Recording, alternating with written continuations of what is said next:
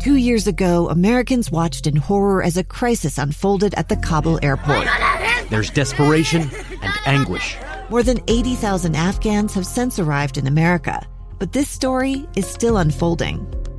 I'm Andrea Martin. In my new podcast, Stranger Becomes Neighbor, we'll find out what happens to these new arrivals in our communities.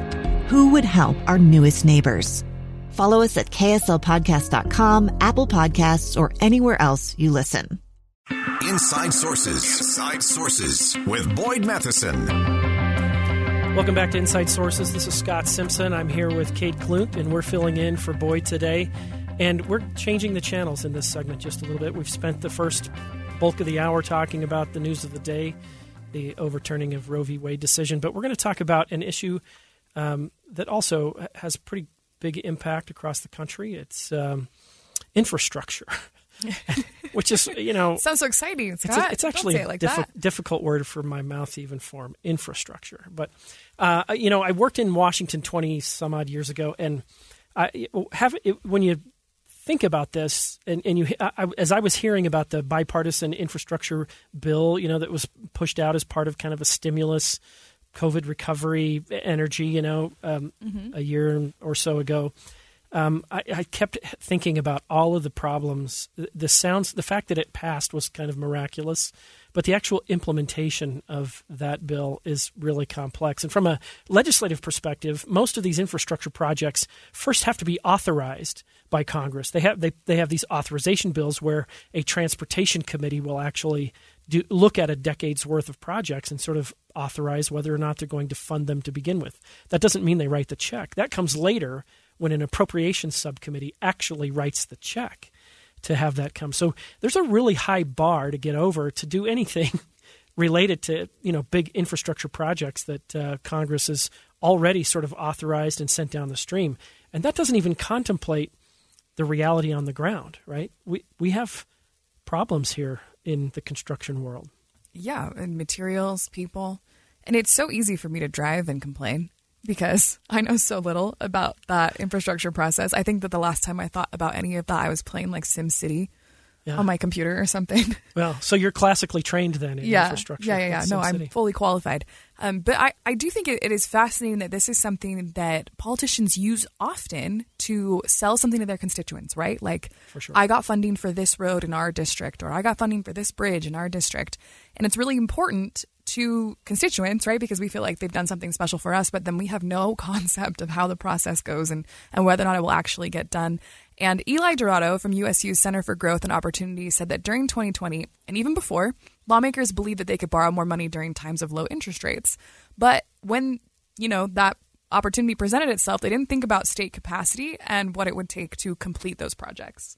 There was this period at the beginning of the pandemic, also a little bit to a lesser extent in 2012 or so, where real interest rates were negative, which means that the interest rate was lower than the expected inflation over the next 10 or 30 years. And so the idea was, hey, we can borrow this money. And, even if we make our interest payments and then pay it off at the end, if you adjust it for inflation, we'd be paying back less than we borrowed.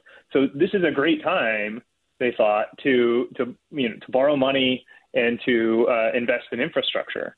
And really the problem is that they were focused exclusively on that sort of financial equation and not actually thinking more fundamentally about their ability to sort of effectively build infrastructure, to do it at a reasonable cost and reasonable time frame and with high quality.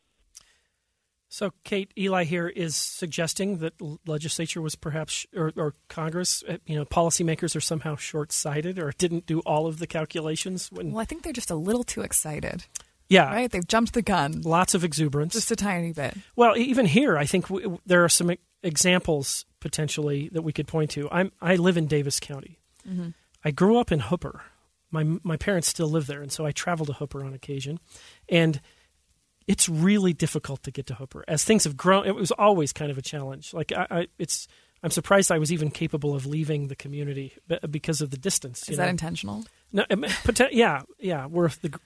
We prefer to be a little fortressed out there, but it's just difficult to get there. And so, I've been watching with interest the West Davis corridor. This project that now is underway heading north. And I've the legislature initially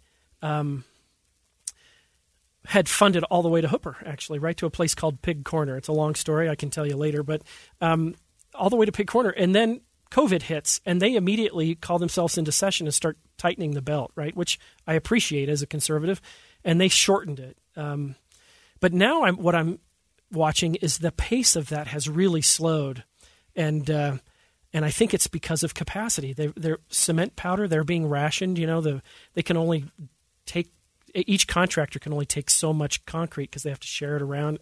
It's just interesting to see how, even though we have had fairly full coffers to be able to pay for some pretty significant infrastructure project, the pace of those has just been declining dramatically. Yeah, it is kind of incredible how these projects tend to take more and more time.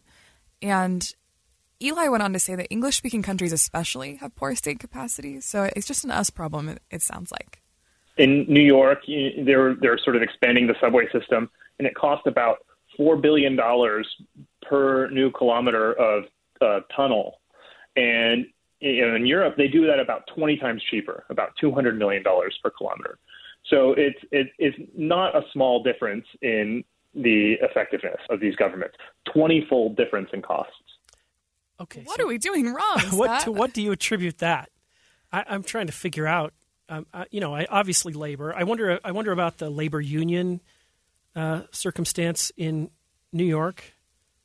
Sure. They got a lot of water there. There might be some geologic complications to that, but that's a huge difference. 20 times less expensive to put in a subway in Europe than it is here. Yeah, when people tell me that, when the government does something, it tends to be more expensive and less efficient, I always believe them.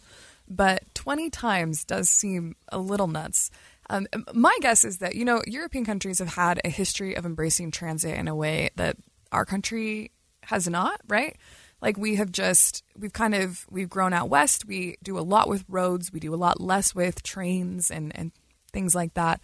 And so maybe that has something to do with it. We don't do it as often, and so we haven't streamlined that process. Eli here let's see if he can tell us if we've got something to learn from Europe.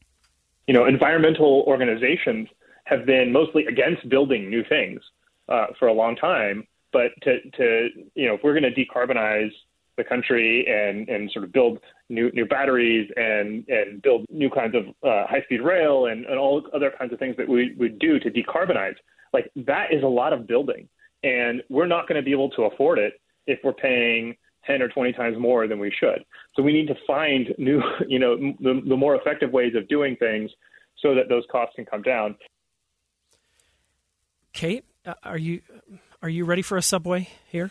I don't know about a subway, but we don't have a ton of time to talk about this, but he mentions in his New York Times article, which I would recommend that you guys look up, that we've lost the ability to inconvenience people, and then that's necessary for building infrastructure. And I think about how annoyed I get on the I-15 when I'm inconvenienced, and I'm going to try really hard to do better to remind myself that this is something that has to be done for the good of my future commute and the good of the future growth of this state. Yeah, I guess we're used to immediacy, and we are able to. I guess maybe Europeans are more patient. I'm not sure I ever believed that, but maybe that's the difference. Is we just are unwilling to sort of get out of the way, maybe, and let efficiency work in government. Well, there's been a lot of talk on the Dobbs decision today, and we're going to come back to it and what it actually does. We'll talk about it next with constitutional lawyer Bill Duncan and Georgetown University's Fred Lawrence next.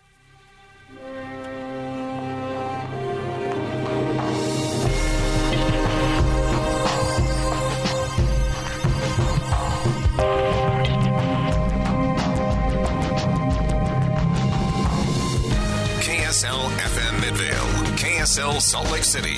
Listen on any smart speaker and in your car at 102.7 FM. KSL News Radio, Utah's all-day companion for news. I'm Dave Cawley, investigative journalist and host of the podcast Cold. Don't miss Cold's new Season 3, where I look into the unsolved disappearance of Cherie Warren, a woman last seen leaving her job at a Salt Lake City office in 1985. Police cast suspicion on Cherie's estranged husband and boyfriend, but never made any arrests or recovered Cherie's remains. Find Cold Season 3, The Search for Cherie, anywhere you get your podcasts.